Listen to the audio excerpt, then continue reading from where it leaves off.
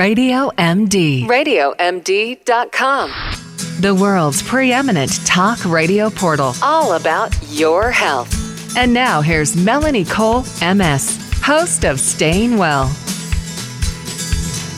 Like any minority group, there are plenty of myths and stereotypes about lesbians. My guest is the co-founder of Everyone is Gay, Kristen Russo. Welcome to the show, Kristen. Let's talk about being a lesbian has certain stereotypes, just as anything does. But where sex is concerned, people imagine all sorts of things. So let's just start with some of these myths.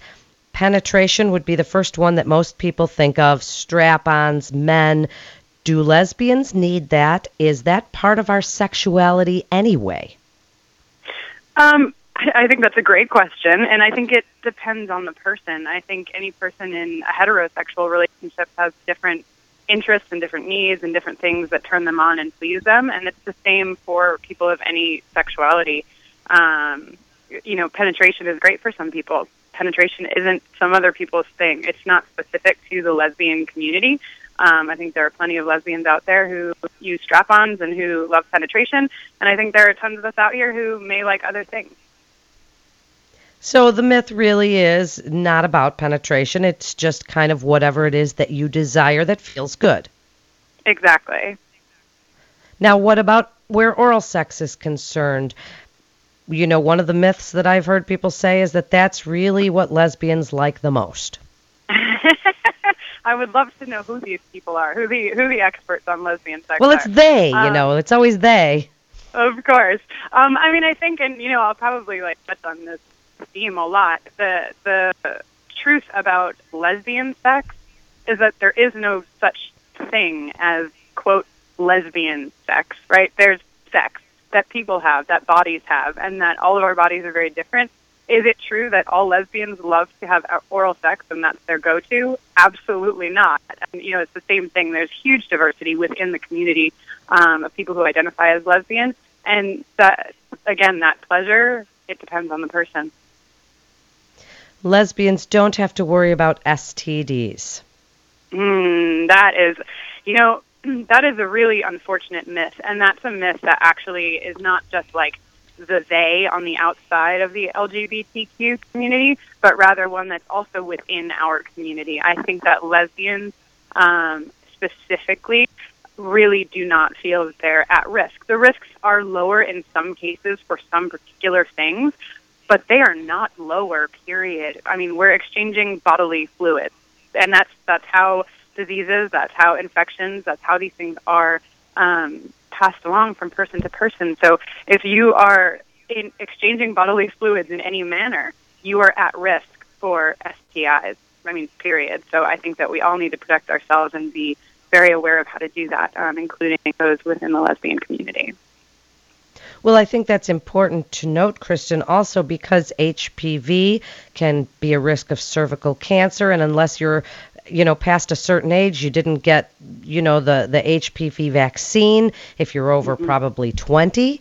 And so, that genital warts, anybody can have that. Herpes, any of these things can be passed down, as you say, with any exchange of bodily fluids.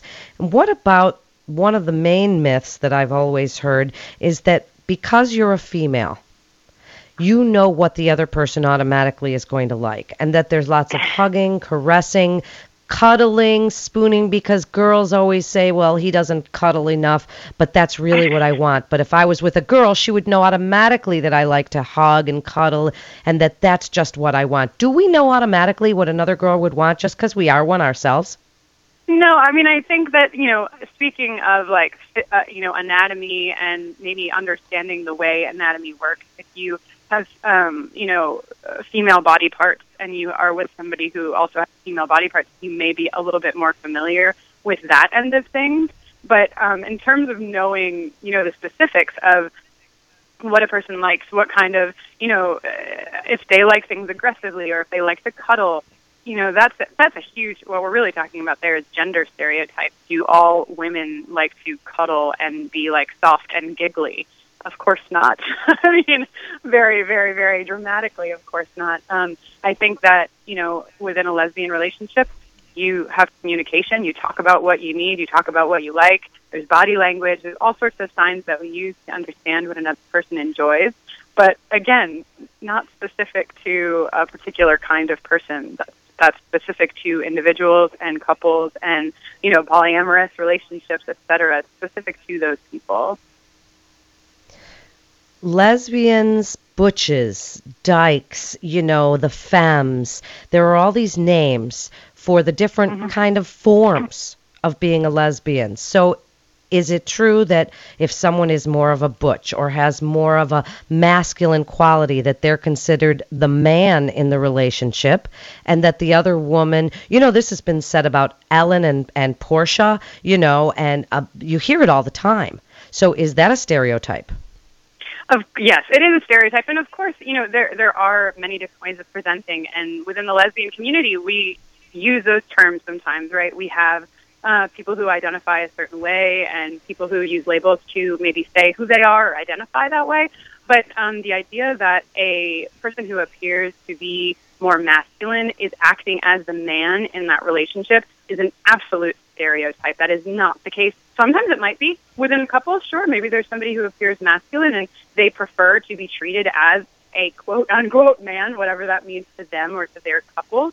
But it is certainly not the overall rule, and people present in all different kinds of ways, and those presentations are always very different depending on how they identify and how they present and how they are sexually. That's also very different. They might appear very masculine in presentation, but sexually may not be interested in being the more dominant partner. That they're all very, very different things and very different facets to who we are as individuals.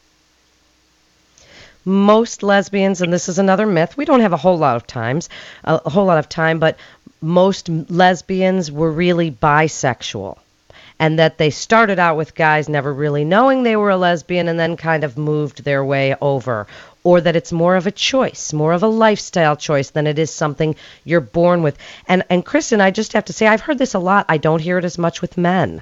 So this is, again, a gender thing where men, if they're gay, they say, well, we knew when he was young because he used to dress like a female, or we've always known. But with lesbians, it seems to be a bit more of a gray area.